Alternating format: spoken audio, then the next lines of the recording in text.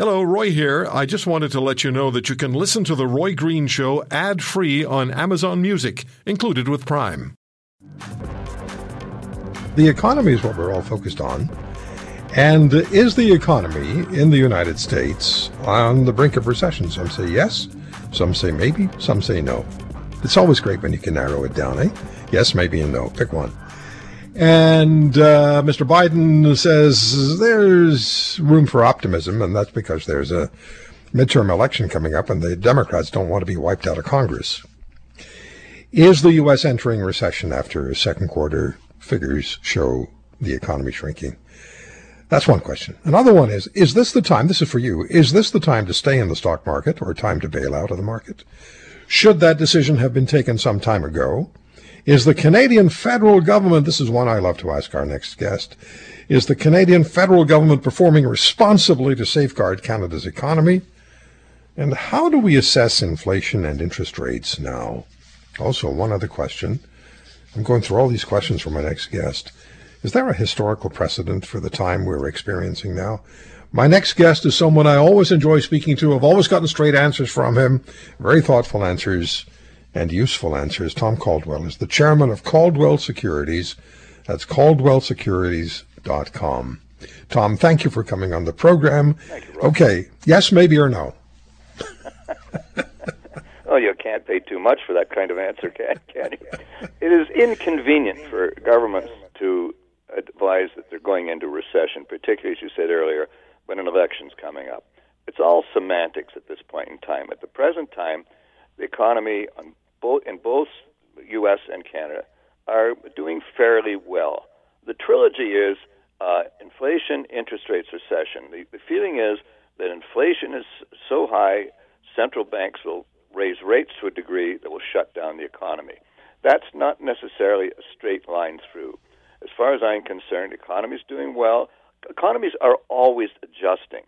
You're seeing adjustments in the big tech companies, et cetera. Their growth is, they've been strong growth companies. Now they're monster companies. It's harder to grow when you're a monster company. So you're seeing adjustments going on.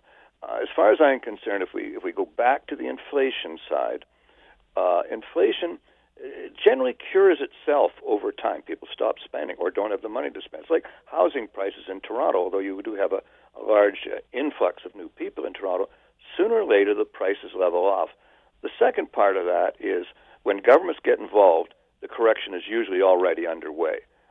Central banks are not a panacea in terms of interest rates because remember that much of this inflation is government policy inspired with printing lots of money, spending lots of money, and curtailing supply and increasing the cost of energy, et cetera. So a recession, there's no guarantee we're going to have a recession or not. We're going to have periods of slowdown and readjustment in the economy, but I don't think necessarily a recession is on the books, period.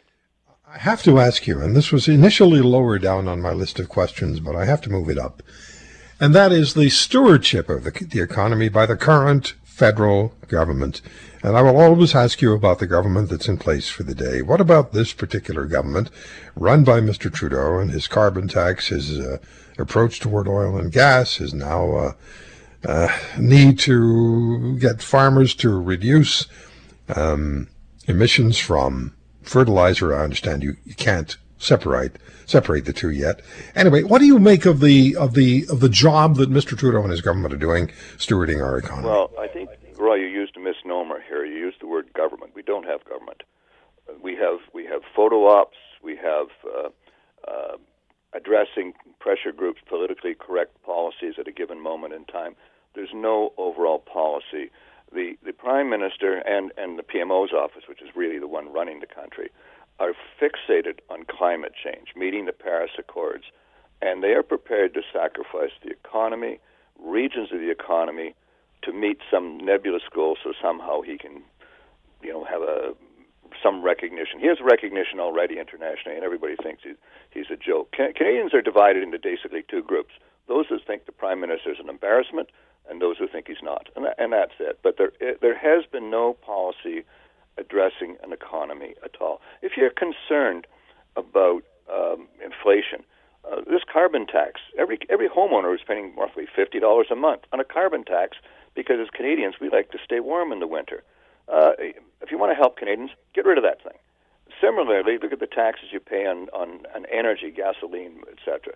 You can reduce that if you want, but at no time are they considering anything to ameliorate the pain of this inflation in any substantive way. You haven't seen anything come out of that whatsoever. But we really do, at some point in time, need to have government by grown-ups. That is where we say, okay, where do we want to go as an economy? What are our strong points? How can we build? How can we create jobs? How can we create opportunities for young people? That's what we have to be dealing with. But right now, we're in a sort of a hiatus of coming off COVID, and there's always a ripple effect to something so cataclysmic as that. We're still working through the ripple effect. People can't get employees. A lot of people don't want to come back to work, etc. When it comes to Mr. Trudeau's preoccupation with climate and climate change, and doing anything that he feels he has to do or can do or is empowered to do to create the approach to the goals, reaching the goals they've set, along with his environment minister, Stephen Guilbeault, who now wants us to eat with our hands instead of knives and forks, plastic knives and forks. And I tweeted yesterday, and remember, of course, to wipe your mouth with the back of the same hand. You might as well be as user-friendly as you can be. When it comes to this kind of situation that we're facing with this government, how much of a negative factor is that for people for investors in Canada? How much of a negative is this government for international investors? Well, when we talked about economic growth, Canada is going to have problems because we have not had policies, but the economic or growth policy type of thing. The government really is not a government. They're just trying to cope with what they think is going to buy them votes the next time around. He's cemented his position with the millionaire socialists over at the NDP, so each of them can stick around long enough to get pensions. But I think Canadians are, number one, very much annoyed at government, and I can't speak for Canada. It's presumptuous on my part, but I do think a lot of the people I chat with are just so fed up. It's just considered an embarrassment. But there's another factor that's coming in here, and that's a sense of anxiety and stress. We are losing freedoms big time. I mean, if Canadians protest, as in the trucker thing, sort of thing, which overall was a pretty peaceful thing. People are jailed, bank accounts. This government is taking a page out of tyrannical regimes, and it's injecting it into Canada. But continually we're bombarded to what we must think, what we must believe, what we can say, what we can't say. This curtailment of freedom, and basically the government is responsible for that. And there's a sense of unease, I think, with many people that we are losing our freedom of choice. There's this sense of oppression over us that is concerning, and that comes from. Well, we don't have government. I don't think Mr. Trudeau really is mentally capable to govern anything. He was picked because of his name, but he's a hologram. I think he's run by the Prime Minister's office. And listen, I would like to think. Well, I started life as a Liberal. I would like to think we could have really good government and a big tent. He shrunk the tent and the Liberal Party, everything. So my concern is people look at Canada as rather a joke. In the G7 or any of these, nobody even talks to the man. We are. Remember the campaign slogan, "Canada's back." No, we're not back at all. We're further out in the lobby, kind of thing. So no, we're not seen as a serious destination. One of the things I've noticed, and I tweeted this, and I mentioned it the last time it happened, when I talked to international reporters on this program who were, in this case, who was following Trudeau in Europe, and I asked them a question about the seriousness with which Mr. Trudeau has dealt. There's always a pause, and there's a little chuckle. And then they remember they're professionals, and they start to answer questions. Tom, I'm going to take a break in a second, and then I want to ask you about the markets and investing. How do people take care of what they have left? But I have to ask you this, because I tweeted it out the other day as well, or yesterday. I always appreciate speaking with you, because you've always given me very straight answers very quickly. And one day, years ago, I asked you this question. I'll ask it again. Would you hire for your company any of the members of Parliament in the current building? Are you serious? We have a very competent staff in our mailroom that transcend the power of our federal government. I couldn't see them in any kind of a job. This is why they want to stay in place, because nobody else is going to hire these guys or gals. That was roughly the answer I got last time. Hold on. I don't like to say that. I'd like to No, say, I wow, understand. these are really good people. I would, I want to think on the positive side. I don't want to be a negative guy about these people, but sooner or later somebody's got to show some thinking, bigger thinking than we're getting. Tom, there's a lot of talk about, a lot of writing about, a lot of questions about the market. Is this the time to be in the market? Is the time to get out of the market? Is this something should have been decided a long time ago? You can't make the decision now. You can't make the decision as you're turning your head on your pillow. What should I do with the money? Where should I place it? Should I place it with one person? Should I place it in a diversified fund? What's the answer? Sorry to make the question so complicated. Well, there are a couple points to consider. First off, when it comes to investing, the biggest liability all investors face is emotions. More money is lost because of emotions, greed and fear, than anything else. Forget analysis and decision-making. Your emotions, if they're cluttering your thinking, and any business transaction, you're going to have a problem.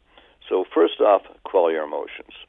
Second, recognize the fact that the job of the mainstream media is to create bargains for the rest of us. So I get in trouble using this phrase, but I like to consider myself a garbage man. I like it when there's crisis. I like it when everybody's negative because that's where the bargains live. And I trade typically the big cap stocks. So for me to create value, I have to get them during crisis periods. I'm long this market. Our performance, in fact, I can talk about individual stocks, but one of the companies I do manage where I have discretion on is a company called Urbana Corporation, urbanacorp.com. And that tells you every week what I own in that particular company, what I'm following. My focus there has been in the energy area because part of my job is betting against governments. It's generally a safe bet. So when they decide they're going to curtail oil supplies and cut investment, then that means I have to go and own the oils because that's going to drive the price up, which is exactly what has happened. And I think in Urbana we added something like $30 million in gains just on that one trade. The other is financial services. I own a lot of the U.S. banks. I don't own much of the Canadian banks, but I think they're fairly good value here as well. But the market is not a homogeneous thing. We've seen a pullback in these big tech stocks. I mean, for example, I like the business model of, say, Shopify, and you see it came down a bit. I don't own any stock in it, but it's still 100 or 200 times earnings. That's too expensive for me. So you just have to go. But you look at a company like Stelco, and I'm not necessarily picking that as a buy rate. Well, it probably is. It trades at 2 times next year's earnings. 2 times earnings. So there are lots of bargains within the market environment. But don't take, oh my gosh, the world is ending. Listen, the present is always uncertain. When you get to certainty, it's priced in the market. You want uncertainty, and that's when you got to stay cool and stay calm and go against the flow. It's hard for people to do because most people want to buy high and they want to sell low when their friends are doing the same thing. You've got to go counter to that. That's basically why there's more poor people than rich people. You've got to think against the trend.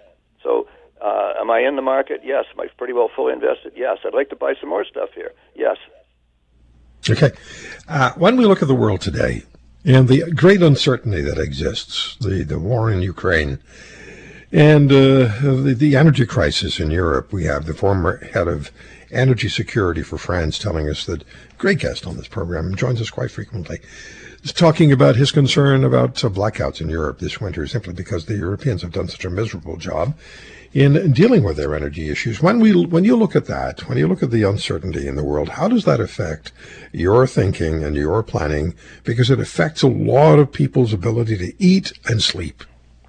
Well, first off, we got to recognize mistakes we've made. For example, LNG, liquid natural gas. We should have plants in the Maritimes and in British Columbia, and it's been stopped by either indigenous groups on the West Coast and Quebec on the East Coast. But we should be supplying the world with that. We should be monster money generators doing that. But we're still talking about it 25 years later. But the point is we are where we are. My focus on investments is still, at the present time, North America. There's lots of really smart people, lots of great ideas, lots of innovation. Now remember, the world divides between East and West now, and the East is getting more powerful. The East is China, Russia, etc., and it's dominated by tyrants, like it or not, whereas the West seems to be governed by morons. And generally the tyrants win early on in the game. But the thing with the West is sooner or later we get it right, whether it be governments, whether it be policies. Sooner or later we get it right. And you, as a student of history, you can look at the beginnings of World War II, exactly the same sort of scenario. So for me, I invest primarily in North America, even though the Eastern Bloc, and they want to get away of U.S. dollars. They want to have their own one belt, one road, united in Eurasia. This is monster trading blocks they're creating. But at the present time, I would rather be in the North American environment. Lots of things we can do, and I know America's tearing itself apart, and we basically have absentee landlords as governments. But this will get better. This will improve. So that's where I want to stay. In about 45 seconds, that's what we have left. Are you optimistic about this country's future? There's such a huge, particularly east-west divide. It used to be linguistic, used to be Quebec against the rest of the country, but now it seems to be more east-west. Are you optimistic? The real solution to that is mature, realistic governments, not ideologues trapped in a mindset. And am I optimistic? You know, our foundation just paid to have we're paying to put a big Canadian flag up here at Queens Royal Park in Niagara-on-the-Lake. I'm so proud of doing that. I'm a very optimistic Canadian. We won the lottery being born in this country. It's a wonderful country. Yeah, the winters are ratty. And you know, I think maybe it's a healthy move that we don't consider our governments too seriously. Maybe that's positive. You know, it should cut down on some of the angst you have to go through. You got to see Ottawa as with a sense of humor. But am I optimistic? Absolutely. It's the people, it's the Canadians, it's Canada I'm optimistic about. Not about the governments. And whatever, people, fill in your own word. They're just an irritation, and they think they're serious about what they're doing. Nobody considers them seriously. They're a joke. If you want to hear more, subscribe to The Roy Green Show on Apple Podcasts, Google Podcasts, Spotify, Stitcher, or wherever you find your favorites. And if you like what you hear, leave us a review and tell a friend. I'm Roy Green. Have a great weekend.